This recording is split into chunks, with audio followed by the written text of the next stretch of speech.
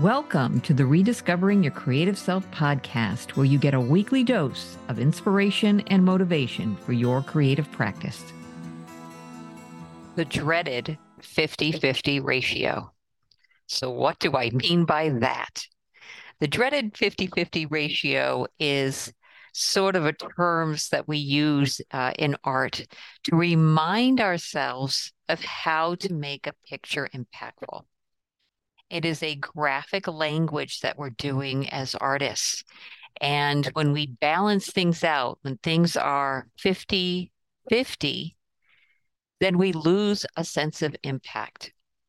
And one analogy I like to use with students is it's kind of like if we took a tennis ball and we were to throw that tennis ball fairly hard against a wall to the point that we want that ball to come back to us almost in the same force that we threw it. In order to do that, to have that tennis ball come back to us or come back to the viewer in a very forceful way, we actually have to throw it much harder, okay, in order to do that. So when we make pictures, we need to make sure that what it is that we're doing, that if we say something, we say it like we mean it. Okay? We're not just kind of saying it or a little bit saying it, but we say it like we mean it, whatever it is that we're doing. And it really runs the gamut in all kinds of form of composition, of texture, of color, of warms and cools, lights and darks. So it really runs the gamut of how we use this this ratio. So the most easiest way to think about it is just thinking about 1/3, 2/3. So if you've got 1/3 dark, 2/3 light, or vice versa, 1/3 texture, 2/3 not texture, or vice versa. 1/3 predominantly warm, cool. All of those things are kind of important. 1/3 background, 2/3 figure, or vice versa. So the deadly 50-50 ratio happens when we have half of something and half of something else that are the opposite.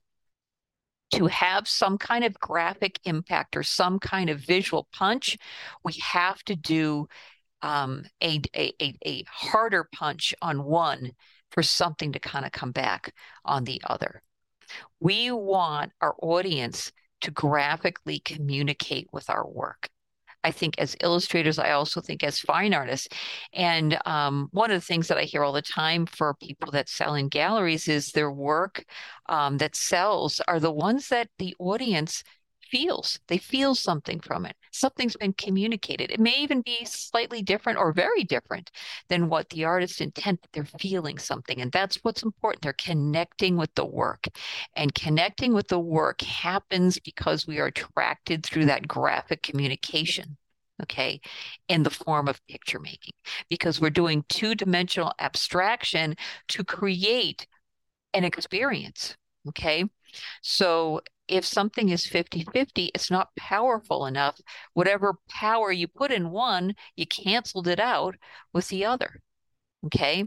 So it just depends on how we want to lead. If we want to 2/3 very dark and, highly textural image, and then we have this just essence of light, this small 1/3 essence of light coming through, we're going to get the feeling of being in that dark space. Okay. But if we have half the picture light and half the picture dark, we don't know where we are. Okay. We're in the no man's land. Okay. The other thing that's important, and this kind of comes because no matter if we're illustrators or fine artists, our work gets reproduced. And when we look at any form of original art, okay, whether it's dimensional or whatever, we photograph that work. We go from the human eye, which can see, millions of colors. The human eye looking at an original piece of art, we can see millions of colors, to photographing it. Okay, so that now starts to change that gamut and tonal range down even more. And then we bring it in on the computer, okay? And then we bring it to for color printing. So it went from, millions of colors to hundreds of colors. And what I mean by tonal and gamma range is tonals are the tones of the piece, and the gamut are the color range. So we get an incredible gamut and tonal crunch that happens from what the human eye can see down to what you see in a catalog or a book. And if we don't have the ability to understand graphic impact and make some choices about, that one third, two thirds in color and value and all those things, those choices that we make, then our images, when they finally get reproduced, can be just completely washed out, like lack of impact. And I think for me, having the ability to be originally trained as an illustrator, I was always aware that my art was going to be seen and judged in the final piece being the printed page. So I always had an awareness of what I needed to do, how much more I needed to pop out certain values, how much more I needed to push that one third, two thirds kind of thing. A couple of little tricks that fine artists use are using, and illustrators too, is using we've heard of a magnifying glass. Okay. There is also a demagnifying glass. Okay. So I have a demagnifying glass where I can look at my piece because sometimes your studio's not that big that if you have a big piece, you can't step that far back. Okay. And it doesn't even matter because you can be working on a small piece and the demagnifying glass works fantastic. It shrinks your piece down. And when your piece gets shrunk down, you can then analyze your piece of like, oh, wow, that whole area just dropped out.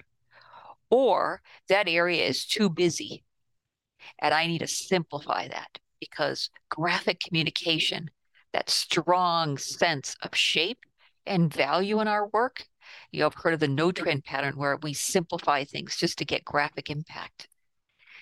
It makes it easier to look at your work and say, wow, I need to drop that whole background darker. I would take all those values that I'm kind of pussyfooting around with and just solidify them, bring them closer in range.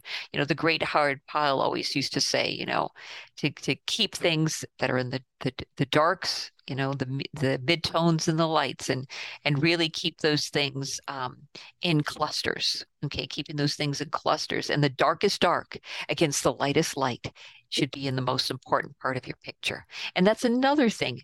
And looking at your work, when you use the demagnifying glass, you can then look at it and say, that's not an important area, and I'm giving a lot of contrast in that area. Maybe I got to fix that. Another thing artists do is we squint. Okay.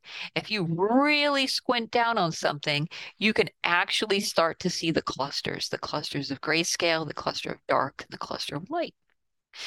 There are also these little lenses that you can get, glasses that you can get that will take out color. So you can just see value, called value specs. You can see just value. And of course, squinting will help to minimize the multitude of values into your clusters. And then you can see what do I need to bring closer together. The other thing that's nice in picture making is when we lose sense of edge. And a sense of edge is when areas of the dark go into the transitional halftones, or you might have areas of light that go into a light background. Well, the eye puts in an edge. And having loss of edge is such an eye candy. It is just makes things have such a melodic feel to it. It's beautiful. It's very atmospheric. Those are things that through looking through our demagnifying glass or, the squinting techniques really helps us to do that.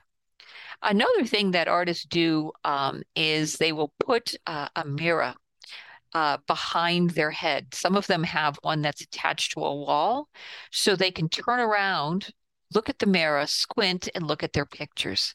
When you look at your picture upside down and squint, or in a mirror and squint, it changes the way the brain has gotten fixed on looking at that picture and it will see things that it didn't see before. So those are all wonderful kind of tricks. If you have a smaller studio and I have a huge, like, floor to ceiling uh, cathedral window that's almost the entire size of the wall behind me, I just use the hand mirror. And I can, use the hand mirror and turn around and look at my picture and squint. And those things will be very helpful. Other things that you can do is you can use your phone and you can take a picture of your work and then bring it into the phone or into your computer, depends on what you have for apps, and make it grayscale. The grayscale will then show you where the real values are because color, you can have multiple colors to make things kind of pop, but if the values aren't there, that's the real pop. Okay, that's the real thing that's going to make that picture hold together. So what you do by changing it to black and white, you can see, well, geez, that really flattened right out. How can I fix that? If you're using Photoshop, you can put a layer on there called levels. And you want to use the top slider, not the bottom slider, and play first with the dark slider and then the light slider. Try not to touch too much of the midtones, although you can if you think it's necessary. And then you will see if you change the values in your picture to what you have created in your little comprehensive sketch that you did of your piece using the computer, you can make a stronger piece. Okay, you can start to analyze it. Now I've got this, wow, this great movement of, deep darks that kind of have an echoing of that 1/3 of lights. Okay. And the wonderful thing about using layers is that you can take your value levels layer off, and then you can see what's happening with the color. So you need to make your picture black and white as a layer, and then you take the black and white layer off, and then you can see the color with the levels. Okay, so you can see the levels with color and the levels with black and white. So these are all helpful tools that will help you to see the overall pictorial graphics, the pictorial dynamics of the images that you make. Okay. So if we are looking at line, okay, so if we're just in a line drawing of our art, okay, something very, very simple, just line. Do I have thick and thin lines? Do I have in my composition half of one type of shape and half of the other? One of the things when I was studying myself in an MFA program, I did a master's thesis on the art of montage and pictorial dynamics in graphic design, ways of picture making. So I have a vast knowledge through that study. We had to do quite an extensive thesis, not only looking at how pictures were done, but it did live interviews of artists who were very good at it. Some of the major motion picture artists, Drew Struzan, my goodness, I had them all. I had people who did some of the most famous Broadway play posters. We had Heindel who did graphics and I mean, an extensive list of artists. I think I had about 21 of them actually. And that's in addition to historical things and other stuff. So when you're looking at pictures, yes, it's a picture of a cat, but there's also an underlying pictorial dynamic that's going there. And you're using the cat to bring eye flow and contrast and warms and cools and color and energy. Okay. Because we're trying to create something that moves people in some way, whether that's simple illustration, very, very simple, but powerful, or it's a very complex illustration, which we've got a lot of things we've got to handle. Robert McGinnis, another one that was in that thesis project, very famous for his very complex 007 posters, from the 70s or whatever. And all of the elements that he had to put into those pictures for covers and other things that he did. So when we have the art of editing and we look at a very strong movie poster and you've got the big head and, some background stuff. And, I'm thinking of like, Michael Dudash's work. And of course, Juice Juzan, who's one of the most famous people who's ever to do movie posters. How do you make those things all work in one picture? If everything, all the heads are the same size, or the car, if it has a car in it, the car is the same length or shape or size as the head, and we have too much of the same notes, if we have too much of the same notes, then what happens with that is we get a sense of, if we were doing music, for instance, it's kind of like bong, bong, bong, bong, bong. It becomes very boring because the notes are the same tone and there's no real big splash in our music, no fluid little things that happen in our music. So those are things that I think when we're moving in our art for pictorial dynamics, we ask ourselves, do I have too much little things? Okay, not enough bigger things to kind of accent that out. Those are all the things that we need to think about when we're analyzing. So just as a recap, we're looking at linear quality. We're looking at value. We're looking at color in terms of hue and temperature. We're looking at shape. All right. We're looking at format. Okay. If we're doing an elongated format, we change our dreaded 50-50 ratio in some way. So all of the things that have to do with picture making, the overall compositions and the subjects and everything that we're doing, the foreground, the background, those are things that we're going to look at and ask ourselves, are we in that dreaded 50-50 ratio? So next time you are working on your pictures and you are at a point where you're not in your flow and you've taken a break and you want to sit down, stand back from your work, possibly look at it in a mirror, squint, use some of the techniques, that I talked about. And if you have a demagnifying glass, that's great too. And ask yourself all those questions.